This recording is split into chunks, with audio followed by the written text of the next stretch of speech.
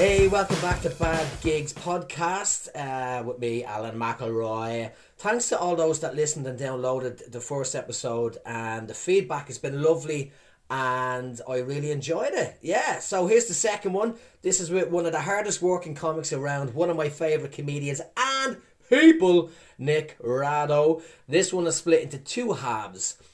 Mainly because we covered loads. The first half we talk about his beginnings in the comedy scene in the UK, United Kingdom, and his worst gig there, which is really funny. And then the second half we talk about his comedy career in New Zealand with another hilarious bad gig story. This whole chat turned into something more than a laugh about bad gigs. He has great advice for anyone starting out in comedy and also emceeing, hosting gigs. He's a comic that I've always found as wanting to help and encourage his peers, and he gives a lot in this episode, which is really good. So let's jump in for the first half. This was recorded in a beer garden in Northcote, Auckland, which, as we're in lockdown again now, a beer garden is an absolute dream to me. But there is background noise and some wind later on. I apologise. Wind from the air, not from the bum-bums. But I enjoy doing the chats in public places like the first one. It makes it more informal and relaxed. And also, I had my dog with me. That's relevant because at some stage he shakes his head and he has chops. His face like Beethoven the dog in the movie. He's got all these moist slaps from his face, and it sounds like a group of 14-year-olds watching dirty films for the first time in their lives. Also, as I'm setting up to recording, I left it recording at the start. Something I do, you know, in case we said something interesting. And he did! We talked about how we, at 22 years old, wouldn't be into our material now. I kept that in because it's important to know as a comedian that you can't always please everyone in the crowd, and the fact that we both agreed that we couldn't please our younger selves proves that. So enjoy. I'll jump back in the middle to have a quick little chat because my dog started causing trouble. So in the meantime, enjoy, and I'll talk to you soon. Bye! Yeah. You just read the comments and stuff and you just like, everyone's going, oh, this is funny, and there's one person who's just like, I wouldn't take comments from that guy. I saw him at the gala for free and he didn't make me laugh once. And then I was like, but then I just saw it and I wanted to comment. I was like, I always, when I see that, I always want to just go, love your work. Yeah. But I didn't. I looked and I went onto his thing, and it's like, it's this 22-year-old kind of kid who is from Wigan. Yeah. And I was like, well, you're going to hate my comedy. Yeah, it's not for you. Yeah. It's not for you. You know, I would hate my comedy at 22. I wouldn't want to listen to me. Yeah, exactly. I wouldn't want to listen to me at 22. I didn't want to listen to anyone at 22. No, exactly. And so, I don't know, it's an interesting now, but now it gets to the point where I don't really care. And it's actually really quite liberating. And yeah. It's, and even like with reviews and stuff, like I had some people come want to come to my Wednesday show, and they said, so I put all the media through me. Yeah. And then so they're like, who wants to come? And so I've had like loads of people want to come, and I just said, oh yeah, you can. Here's a ticket. Yeah. You can buy a ticket if you want to review it, and then they don't come. Yeah. But I don't need any reviews. Yeah. I've got all my quotes. Reviews are redundant after a while. If you have a good video on social media, then that's all you fucking need. Exactly. Did you start doing comedy in the UK? So I started June the 1st, 2005. I can remember the date. Yeah, I remember the date because I'd just broken up with the girl who I travelled overseas to go to be in England. Yeah. So I think we went over in 2002. I don't even remember the day I left New Zealand. But Yeah. I remember the day I did comedy. That's how much it was more important to me.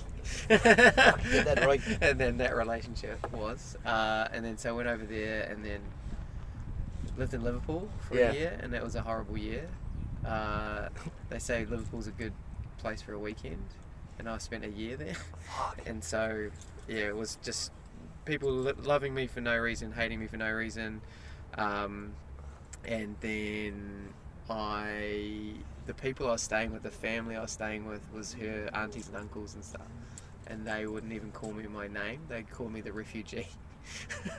That's the kind of banter those places have, though, isn't it? Yeah, and that's not, they're not letting that go. Well, coming from New Zealand, it was harsh. But then when I realised after a year, oh, that's like Northern English sense of humour. Yeah. That Scouse sense of humour is attacking, and if you give it back, then they love you. Yeah. But when you're going over there green, like I was like 21 or something like that, coming from New Zealand, and hadn't even, I think I've been to Australia once. That was the most, multicultural thing. I used to just think that everyone in England talked like they were from East End, and that was all the accents that there were. Yeah. And then going to Liverpool, where I couldn't really understand what they're talking about, and it was good. It was really good learning, and it was Anyway, so I did that, and then went down to Bristol for a bit, and then me and my girlfriend at the time, we broke up, and then I was working in radio at the time, and she didn't even want me to do that because she thought that was a fickle industry. Yeah. So I couldn't tell her that I wanted to do comedy. So I just basically, anyway, we went separate ways, and then I was like, kind of just had this moment. I was like, I can do anything I want. Yeah. I can. You got off the shackles. And I was like, okay, well, I'll give myself, me and my mate, James, we went and did. We signed ourselves up for an open mic, or like a new act. We didn't know it was a competition. We thought it was just like on the night, like everyone on the night is like too. What is it called? Anyway, you can't have been doing comedy for more than a year. Yeah. And we're like, that's perfect. We'll just do that night. It'll be fine. Anyway, so we gave ourselves 3 months, 6 minutes. They gave us the list, and it was at the Bath Comedy Cabin. And it was Jeff Whiting, who does like mirth control gigs and stuff, and he was sort of running this sort of heat of this competition, and they didn't do like a running order, they just did like a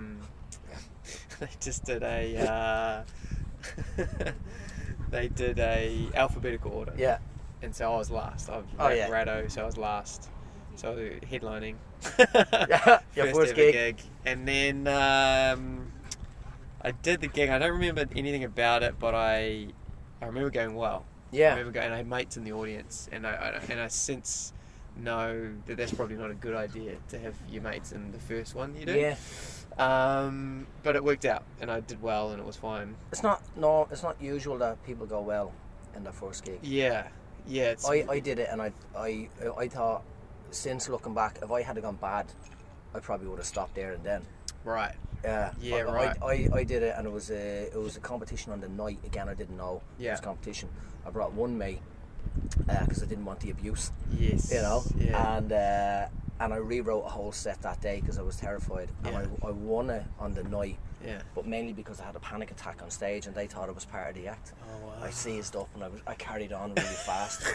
And I fucking loved it. And I think they thought there was something wrong with me. Yeah. But but that's what. Yeah, so it's interesting. If you had a bond on your first time, would you? Oh, no doubt. Because I didn't want to do it for a job. I just wanted to do it to say for a story to tell down at the pub. Yeah. So I just wanted to do once. Yeah, and just go. I did it once, and then just go and then tell that story, and then that's it. Yeah. I've just got this experience. You're the hero of the pub. Absolutely. Yeah. For that 2 minutes or whatever that story was, and then so that was fine.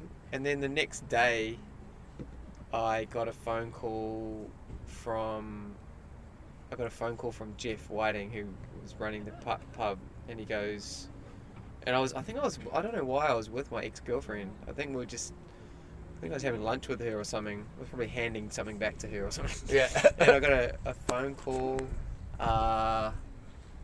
and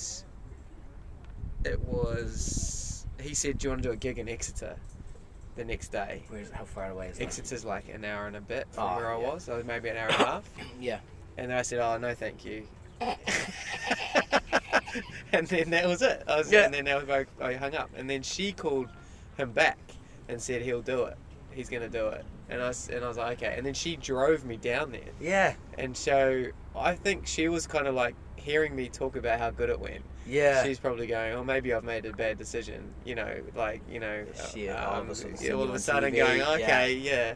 And then, anyway, went down to Exeter, and it was okay. It was fine. But the first one was so good. Yeah. The first one was, and the second one was fine. It was okay. Yeah. The third one, I was like, I'm pretty good at this comedy situation. I'm just gonna write a new set, I got pissed with my mates.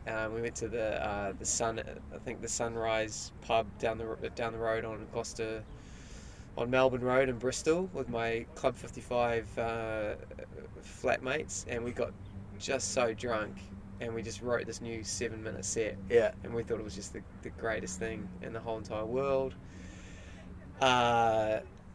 Went to do it at the Bath Comedy Cabin, died on my ass, like absolutely. I halfway through the set, I forgot what it was, because it was brand new. Yeah. And I finished the set by going, I promise I'll be funnier next time. And people there was like 3 people, and there was 100 people who were like that, clapping me off. Then I went to the bar, and then the MC came on and said, that's the best death I've ever seen, where someone apologises, and they promise that they'll do better.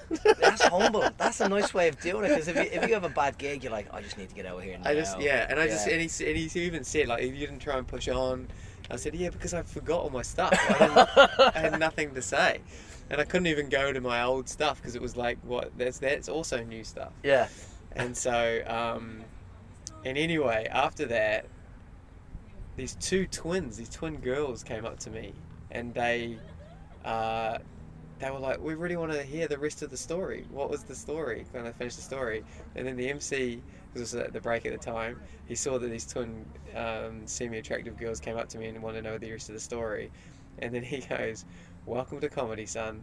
Even when you're really shit. A couple of twins. It has an effect. And I was like, okay, all right.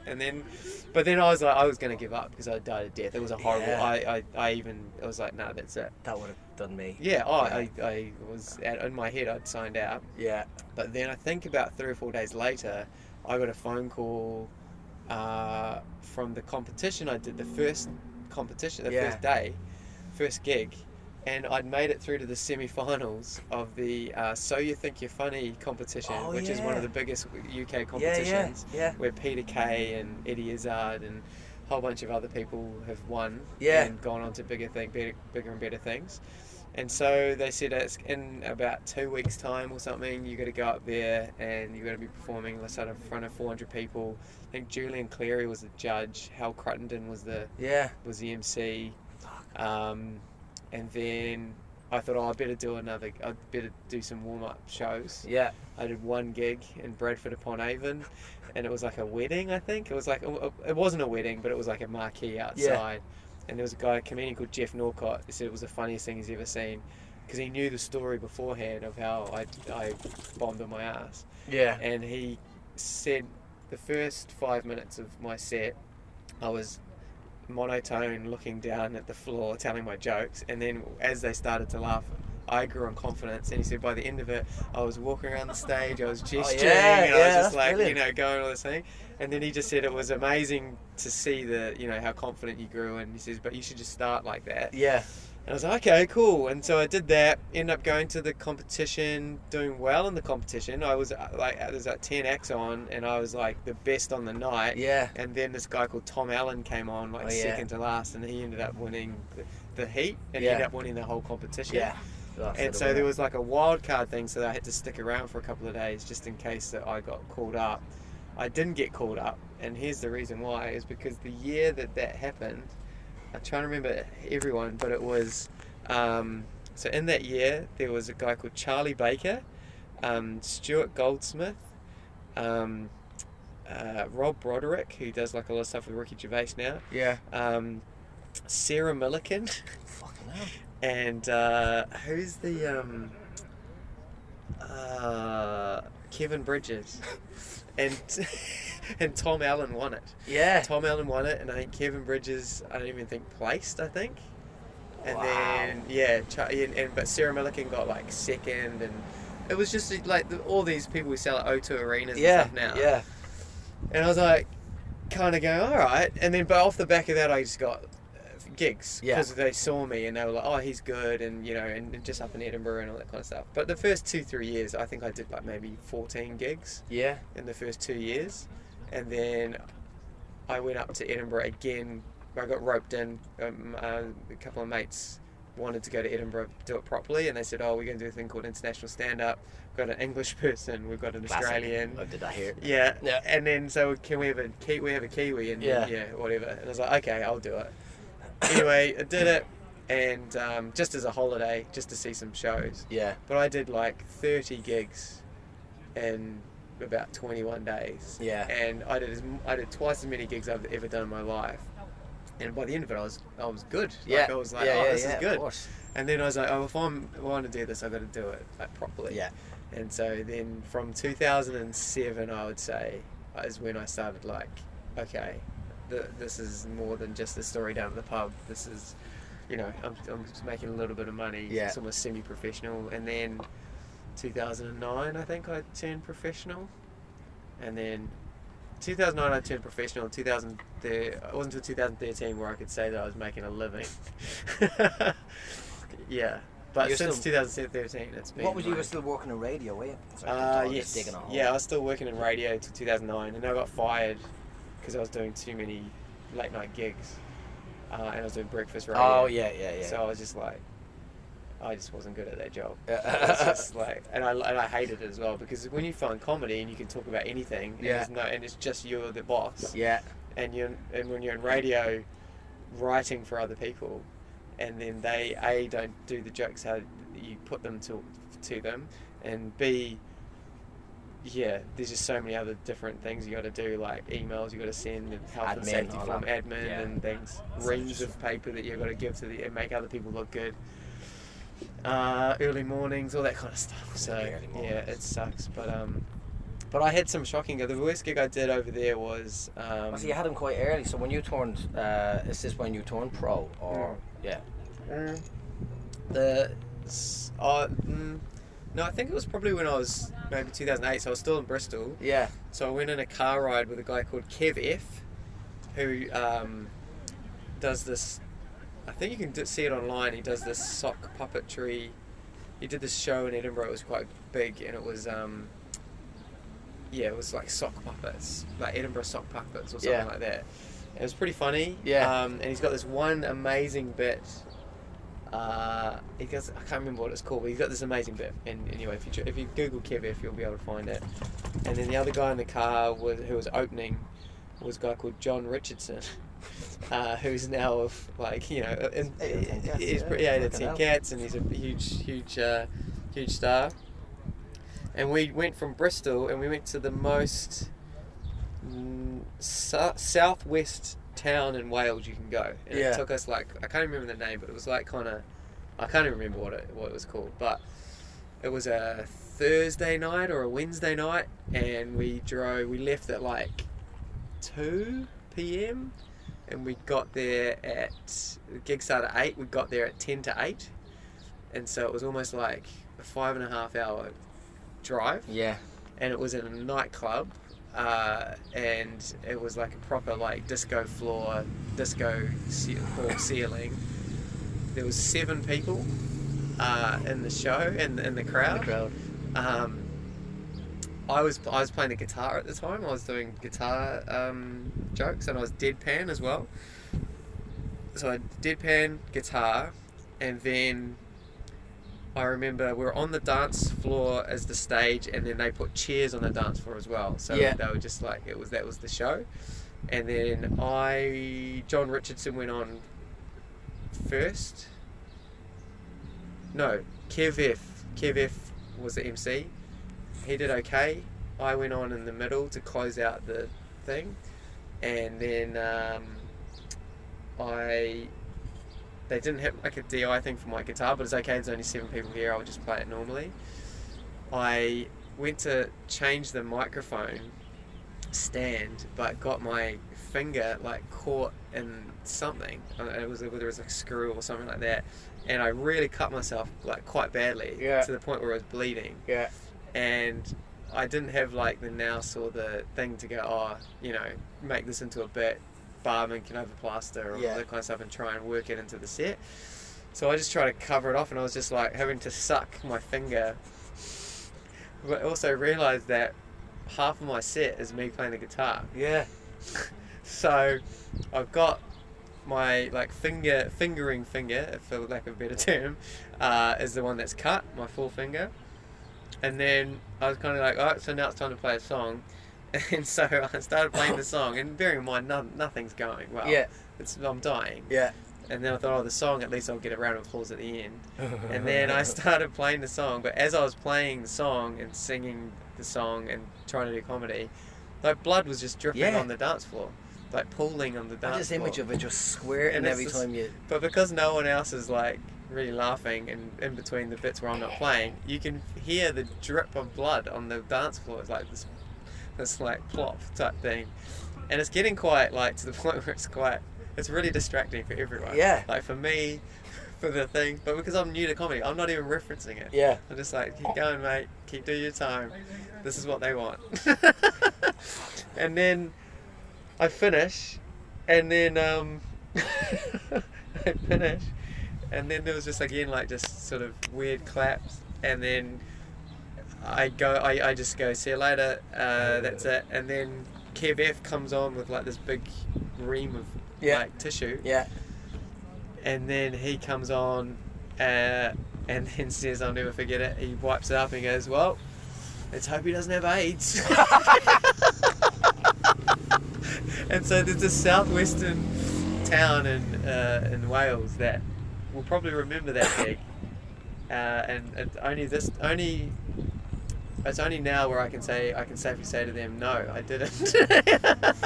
I didn't have AIDS, and it was just a cut from the thing. And, when that happened, did he get a laugh when he came back on? Yeah. Oh, yeah, so the crowd. It's not the crowd's fault. Yeah, the crowd were purely my fault. Oh, man. John Richardson went on after the break, and smashed it. Yeah. Did great, because he went around the town, and he goes, I know what this gig is. And he just went around the town and he wrote like 4 or 5 minutes of just stuff that he'd seen around the town. Yeah. And he says he did that because it's good for writing practice for him. Yeah. But also he says it just kind of makes you become one of them. Yeah. And so he's like, I know this town. And then the next time you're in that town, you've got 4 or 5 minutes. Oh, is the so-and-so still here? Or, I remember when I was last here, I went to the Greg's the Bakers and this happened, and you've got 5, 6, 7 minutes on local. And he said sometimes when I go to a local stuff, John was saying, it will be so funny and so good that I'll just do it in my show in other places.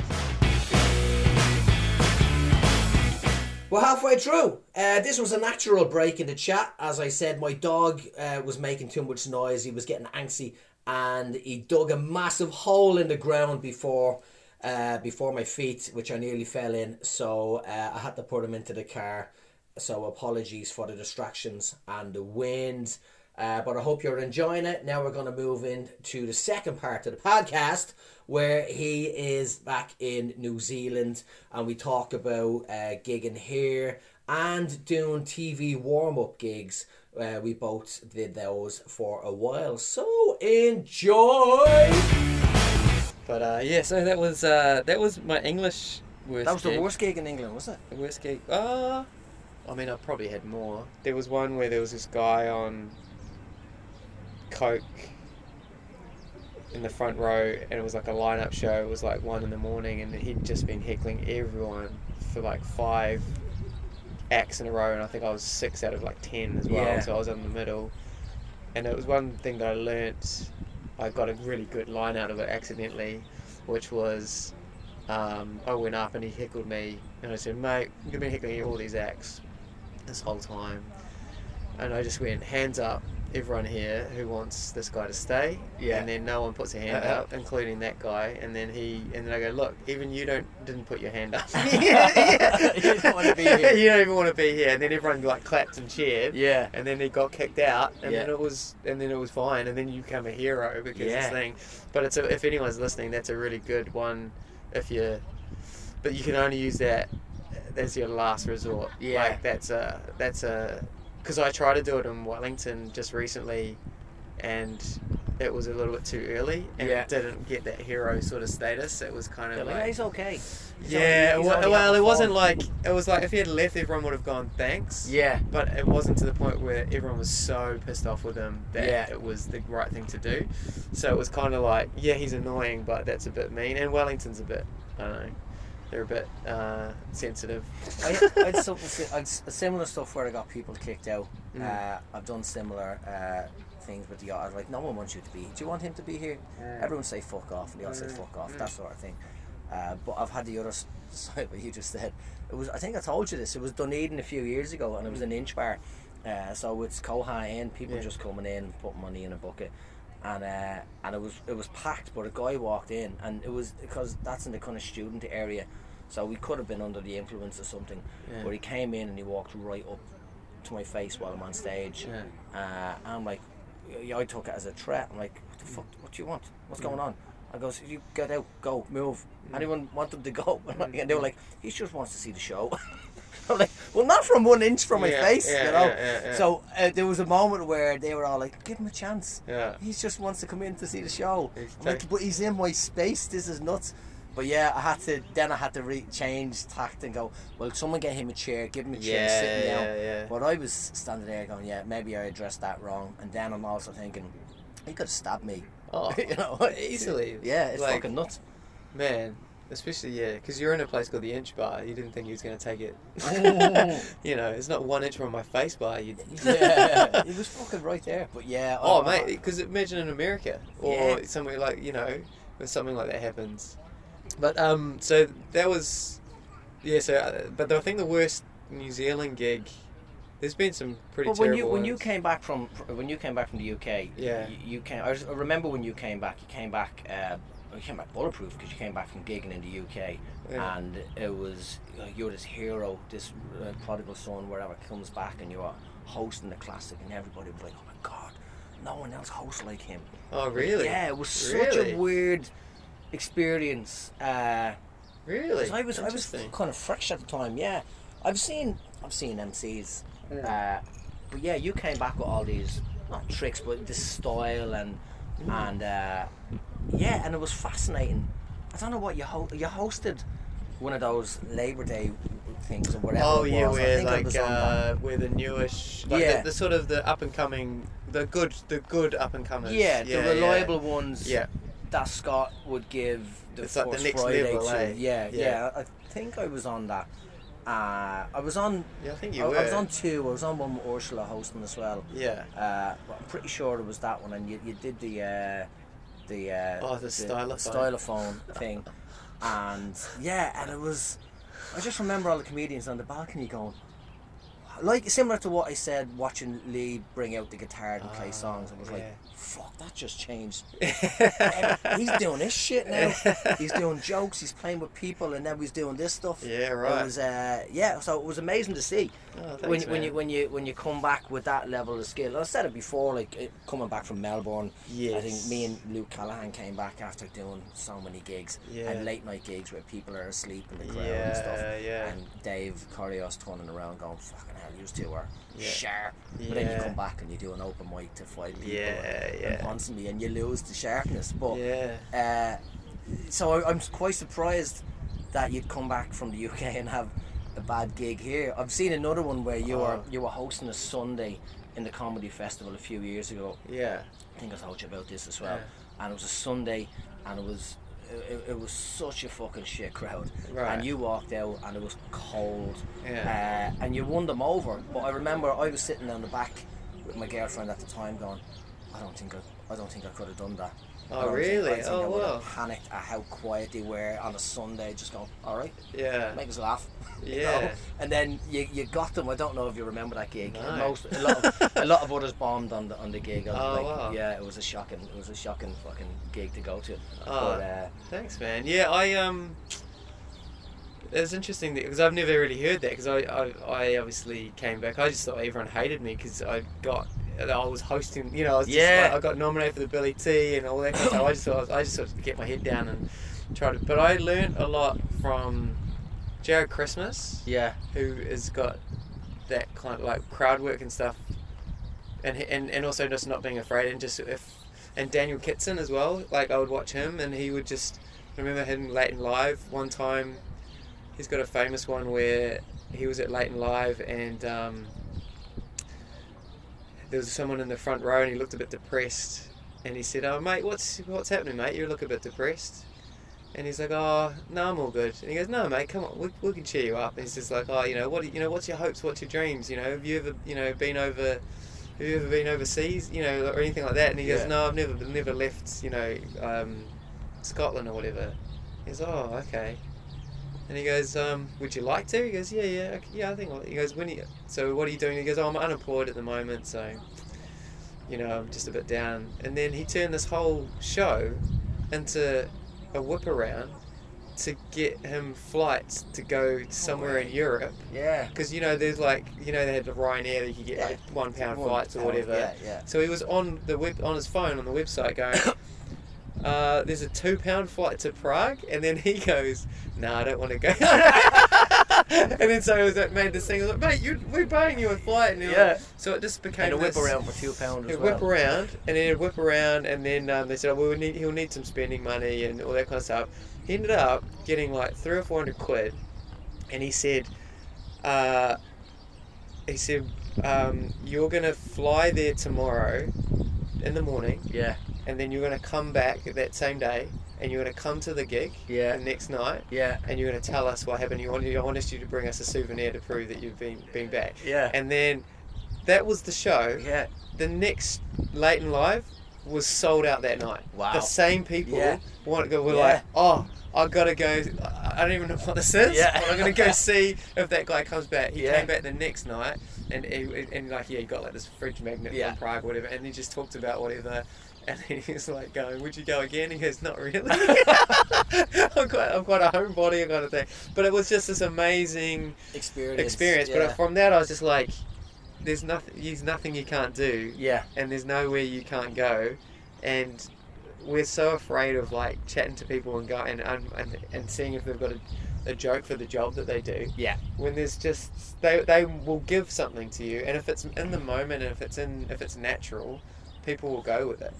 And I've seen you do this many times where you like go, I was going to do material, but all of a sudden now this show is about this mad person in the front row or couple or whatever. I love when that happens because you don't have to do material. Yeah, that's it, and then it becomes alive to you. Material. Oh, for sure, man. But I think looking back at that now, like I was always just trying to get better at stuff. I always use all those things though as like a tool in my tool belt. Like none of it is. I try not to sit on things. Like at the moment now is like trying to write a new hour is my new sort of new goal. And so for me, it's like the difficult second album for me is my new thing. And so that was pretty much your greatest hits, the first album. Oh, 15 years. You're not beating that, 15 years of all of my 15 years of jokes that have been crafted, over the years. There's no situation where I have not told that joke, and know where the weaknesses are, know where the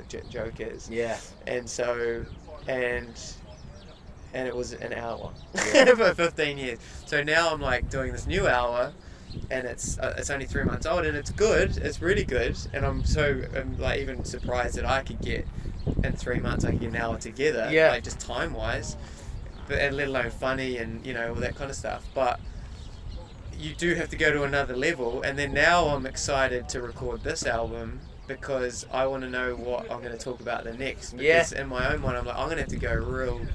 I'm going to have to say stuff that I just have to say. Yeah. Because there's nothing. I've talked about everything else. Yeah. And I feel like that's where you with like Bill Burr and Chappelle and all those kind of people that are huge. Have been going for years and years and years. It's not till like their second, third, fourth album that they're like, oh, here we go. We've found it. Now we've found it. Yeah. So it's just about keeping going, but it's just about trying to push yourself, and it is hard. It's so hard. Like I hate it. Like on this last 3 months, I've just been. You have days where like this is the greatest thing I've ever done. Like why didn't I do this earlier?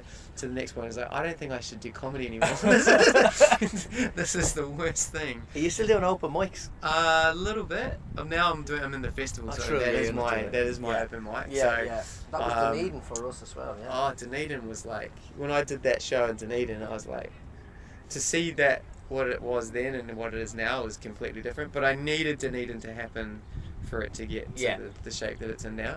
And when I tour, I'm going to tour around the rest of the country throughout the rest of the year and maybe next year too. And it's just going to get better and better. Yeah. But it's just, I don't know. Comedy's so hard. Even when you've been doing years and years and years, it's kind of like, I don't know. It's good to know that I did a corporate on Tuesday. I did my new hour, and then I did the corporate of just greatest hits. Yeah. And it was just like, oh, this is fine. This is good. That's good. Yeah. Yeah. And it was a nice sort of, didn't have to think about it. I was a bit tired as well, so I was just like, oh, this is fine. Just go autopilot. Whereas this new hour, there's a couple of times where if I get the things in the wrong order, I don't know, I lose the whole where I am, what I'm doing, and you over-explain stuff. The jokes get less and less funny. And, But it's interesting you say that about coming back, but... Oh, it was definitely noticed. Oh, right. Like, it's probably different now, but it was just plain, like, people in MC, every MC did kind of the same stuff, and a bit of chatty, or just get straight into material. But yeah, you did do that. You tried to make an event of, if you got a bite, and you're like, oh fuck, we're going here. Yeah. And you could see it in your face as well. You do your stuff, and you'll MC and you'll do material. But if you got that little tug, you're like, fuck, let's have fun. Well, that's how I met my wife. Oh, that's right, yeah. Because she was at the show where one of those happened. Was because, I'll tell the story. Like the guy, it was a stag do, a hen's night, and a parents with a kid, like 18-year-old kid called Billy, in the front row, and it was just like one of those nights was just like, this is terrible, really. Like in terms of an MC, you're like, there's so many elements here. Yeah. There was the huge male stag do and a huge hen night, and they're at the back as well, so they were like so if they started talking or whatever, and it was just one of those things. And I remember talking to the front row, like going to stag do first, going to hen's night, and it was okay, it's fine. And it's like, okay, what's the situation here? And then the dad was saying, oh, we're here with our son, and he was 18. And then I said, oh, you're not, what, 18? You should be at home, out partying, get the girlfriend around, all that kind of stuff. And then his dad sort of scoffed and laughed at him and said, ugh, he wouldn't have a girlfriend, or something like that, or some sort of line like that. Yeah. And everyone just was like, oh. And then I was like, and then that was that, like, my eyes lit up, and I was like, oh, we can't have, like, just purely for mental health reasons, we can't have this guy who's going, oh yeah, Billy, whatever. So I just was like, you know what, stuff that, like, that kind of thing. And so I was sort of thinking about it on stage, and then I just sort of said, alright, I know that stag do's have a list of achievements they got to do, and hen's night have a list of achievements they got to do. How can I get Billy to be this hero? And it's like, and I said to the stag do, oh, that's right, because beforehand, that's what I did, because I chatted to the stag do, and I said, what's some of the things you got to do? Oh, we've got to get a bra from, whatever like that. And then the hen's night, what's your list of achievements? The hen's night was a bit more quiet. They were like, oh, nothing, we just got to, read a book. Yeah, read a book or something like that. Have a spa and like get cucumbers on our eyes or something. But then when I chatted to Billy and then the father, I was like, oh, okay. And then something in my brain just clicked. I was just like, here's what's going to happen. Stag do, you're going to get that bra. Hen's night, you're going to give the bra to the stag do. But here's the thing, Billy is going to collect it. And then they were like, right, like that. And then the hen's night, and then I think it was the hen. She came out. She was like, yes, this is great. She walked back around to the classic toilets, the disabled toilet, and then Billy went and followed her.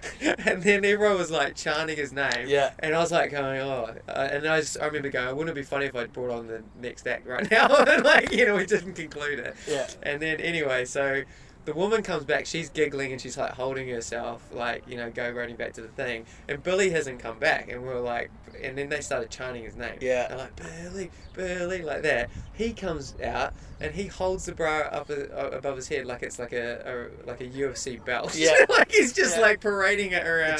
The champ has returned. And it was just like, whoa. Everyone just was like, oh my gosh, how is this? And then he sat down, no words needed to be said, like that, it was just like, this was fine. And then I remember going, ladies and gentlemen, you guys ready for your headline act? And then, like, I think it was like Andrew Clay or someone like that who came on afterwards and was like, how do you follow that? Yeah. Like, I'd be fuming with me if they'd done that before me. Yeah. And then, but my wife was in the audience that Yeah. night, and she was just like, and then that's when she said, she approached me, and she was just like, oh, I've got to meet up with this guy. And then, and Every then day that was must it. be like that. And do you know what the funny thing is? I've just realised our youngest daughter is called Billy. So how full circle is that? Oh wow, you didn't even realise that. I didn't even realise that. Billy's a great name. Yeah, Billy's a great name. So that's where it came from. Yeah. But that was that. But there's been some terrible gigs. The worst gig I did was what's the worst one in New Zealand? The worst one in New Zealand was TV warm up for Red Nose Day, and I've done that. Yeah, it's horrible. And it was at the Q Theatre, and you had to go in. I think it was about 9:30 at night. It was almost like a telethon type style, and you have to go on between the adverts and stuff and keep people going. There's industry people in there, they hate you, and it's just like, ugh, this is the worst. And I remember doing my jokes on stage, and I was halfway through a joke, and so what's supposed to happen is the side of stage person's supposed to go, you got 4 minutes here, and then tell you when there's like a minute to go or 30 seconds to go. Yeah. And they come on stage, and even if you're in the middle of a bit, they sort of tap you on the shoulder. I'll finish that bit later. Yeah. We're about to come back. Round of applause, all that kind of stuff. Yeah. Anyway, so go on. They go, Nick, you got to fill for 10 minutes. And I'm pretty new at this stage as well. Yeah. I'm like I can riff and stuff, but it's the 10 minutes of banter of material was quite a lot considering I'd done a lot previous. Did 10 minutes. I was about five minutes in. And then I sort of looked at my watch and I've got 5 minutes to go. I know I'll tell this really long story. Yeah. And that'll kill the time. And it's also a really funny bit. So I get like a minute into it. And I'm not seeing anything from the stage person, so I'm like, okay, this is fine. And then they cut. I don't know if they went like on a break or something like that, or they just stitched me up.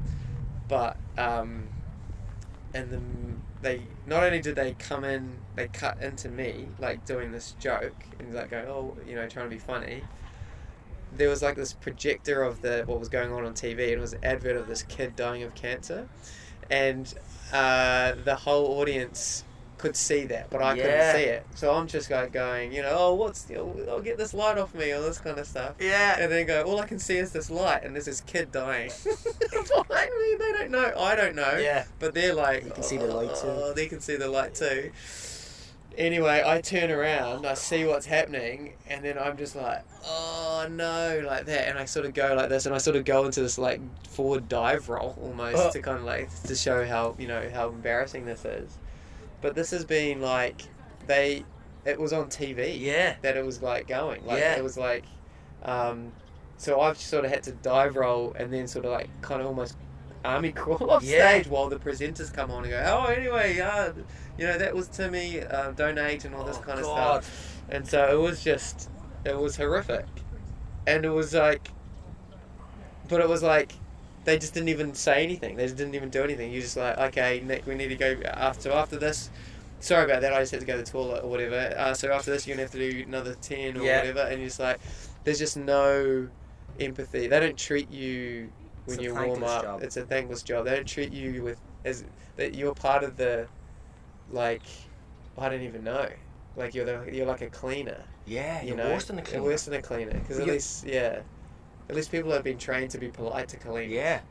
But the warm-up people, they just do an amazing job, and then they go, okay, thanks mate, can you do another warm-up for us, actually, and then sometimes like they'll be on a show and they'll be like, they'll need a comedian, or a comedian's pulled out last minute, and they go, do you know a comedian that could come in last minute? Yeah.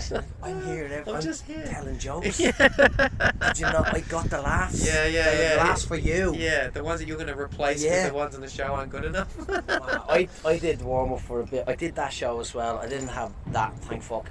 I had Harvey Norman corporate in the front row. Oh, yeah. So I got away with I don't know how many minutes of just going, can you ever just be quiet? Yeah. Would you all just walk around the office shouting at each other? Yeah. And because I just came from sales repping, Yeah. I remember what the manager of one of the Harvey Normans, he had a moustache before they came back, and he had a moustache when it wasn't Movember. Yeah. So I kind of just ripped into him. He wasn't there, but they all knew who he was, and they kind of got away with it. Yeah. But it was that where, because it's live TV, Yeah. they're like, all right, Alan, out.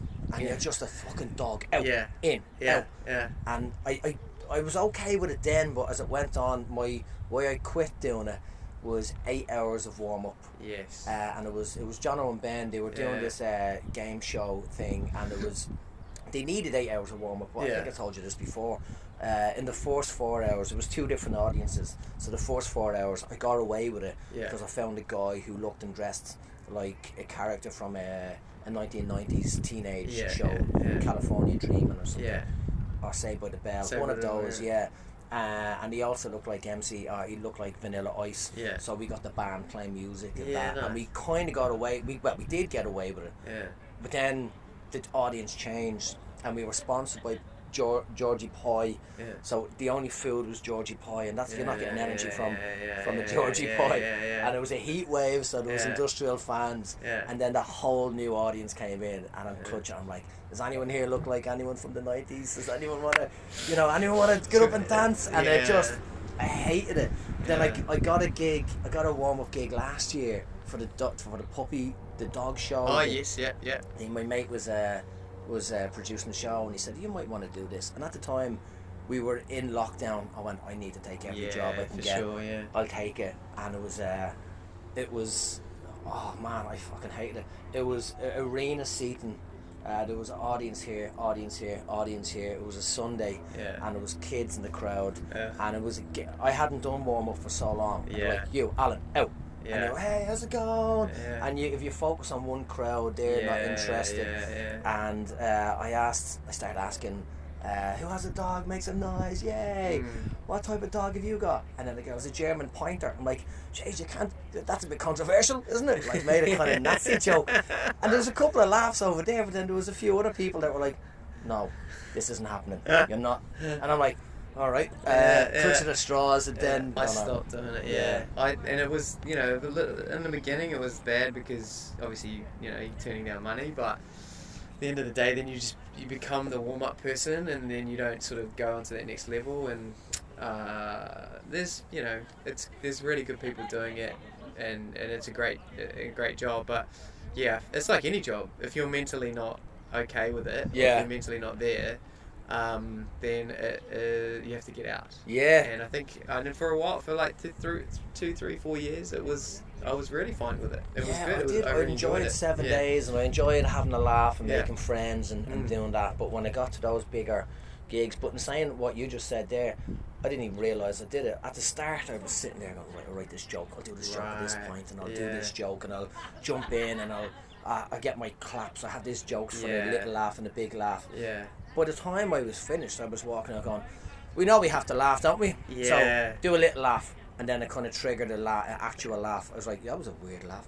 And I was getting away with it, and maybe I was doing a good job, but I wasn't doing any material. I was walking and going, laugh, I dare you. And then someone else laughed. I'm like, ooh, But I wasn't. And then I didn't feel like I was into it. But I tell you one thing that's really good for it is that you do all that, and that's good, and you learn from those situations. But in our toolbox as comedians, we have to learn and go through all these really different situations so that we know how to how to play them when we are in that next scenario. So when I recorded my special, I didn't have anyone warming up for me. I did my own warm up. So I had 7 or 8 minutes of warm up gear that I could use. That I didn't use on the thing, but I warmed them up, and they got used to my rhythm, and they got they liked me, and then I got the claps and cheers and the laughs and all that kind of stuff. So it was all recorded. Then when I went back out and then came back out and did my special, and if you go online, it's called On Trend, and you listen to it, you'll hear that I get a laugh from the first thing I say because I did the warm up. So I basically come out and tell them exactly what's going to happen, what they're going to do, and then when I come out for the live and I do the big, whatever, and I just go, hello, "Oh, thank you so much. That's so unexpected." And then they laugh. Yeah. And then or you start the special. Haven't even told a joke. You're up. You're firing. Yeah. But it's because of all the hours and hours and hours of warm up that we did. Yeah. To be able to go, you know what? I won't. I'll save myself money by not paying someone to Yeah. to do the warm up. But also, it's a different rhythm. What if they smash it and they and they, like absolutely destroy it? Yeah. What if they stink it up and then Yeah. you've got to like get? There's so many. So you have the most perfect other person warming you up. There's so many things that has to go right for that to be beneficial to you. That I think sometimes if you can warm up yourself, totally do it. Of course, yeah. Yeah. If the good thing about what we do is that whatever, and this I guess maybe the theme or the message of the podcast is, however horrendous the gig is, that's where the most learning is occurred. Whether it is I'm not going to do warm up again, or I will address the elephant in the room when my finger is bleeding and leaving a pool of blood on the dance floor. Yeah. Or being in the moment. And just going, you know what, this is a bit rubbish. It's a Sunday night. It's a Sunday crowd. Like everyone's a bit quiet. How would they've done all these things and it hasn't worked. Don't go out and do the same. Like try something different. Yeah. Like, even if it doesn't work, it doesn't matter. It didn't work for them. So it's you win or you learn, and I just think that it's that's where you make the most learnings. And I've learned in the last 3 months. I've learned a lot with this new hour. But I feel like that's the only thing that because there was a moment there for me personally where there's about a year, especially when I was doing stuff in Australia, and I could just do the same, like the greatest hits, because it was it's too easy. It's too easy. I was winning a lot, and that was good, money wise, and potentially career wise, because people were seeing you do stuff. But I was not writing or learning anything new. Or it was just sort of you were just sort of getting pat on the back, really, for a time. And so, as much as COVID has been really bad, it's actually, for me, it's been like a reminder to go, oh, this is actually, you need to be out of your comfort zone. You need to learn, if you're going to grow to that next level, whatever that third and fourth album is, to then really do stuff that you're not only proud of, but people will know you for, then that's the only way to go. But, But even when I say that, I still want to fast forward to that. I want to skip the fucking the open mics. I want to skip the Monday in front of two people. Mate, exactly. So that was Nick Ratto. I hope you enjoyed it. He is one of the hardest working comedians around, aiming to do what the biggest acts in the US do, where they force themselves to write a new hour every year. Nick's special is great. It's called On Trend. It can be found on his website. It's nickratto.com or .co. You just Google the name, look it up. It's a great album. I hope you enjoyed it. I hope you continue to enjoy it. Share it, spread it with your friends. Spread the podcast, not your legs. Ew. COVID joke relevant to last, well, not really relevant anymore. The next one, I'm going to do the interview today with one of my favourite comedians and people, Tara Mahumboy. And we have a great bad gig that we did together in Hamilton, New Zealand, when we opened for Jackass, the remaining members of Jackass, who at the time were struggling for money. So now I know there's a movie back out this year or next year, but this gig was absolutely mental. So myself and Taryn will tell that story and a few other stories in the meantime. But thanks again for listening. Again, spread it with your people. Stay safe in this lockdown in New Zealand, and I'll talk to you soon. Bye.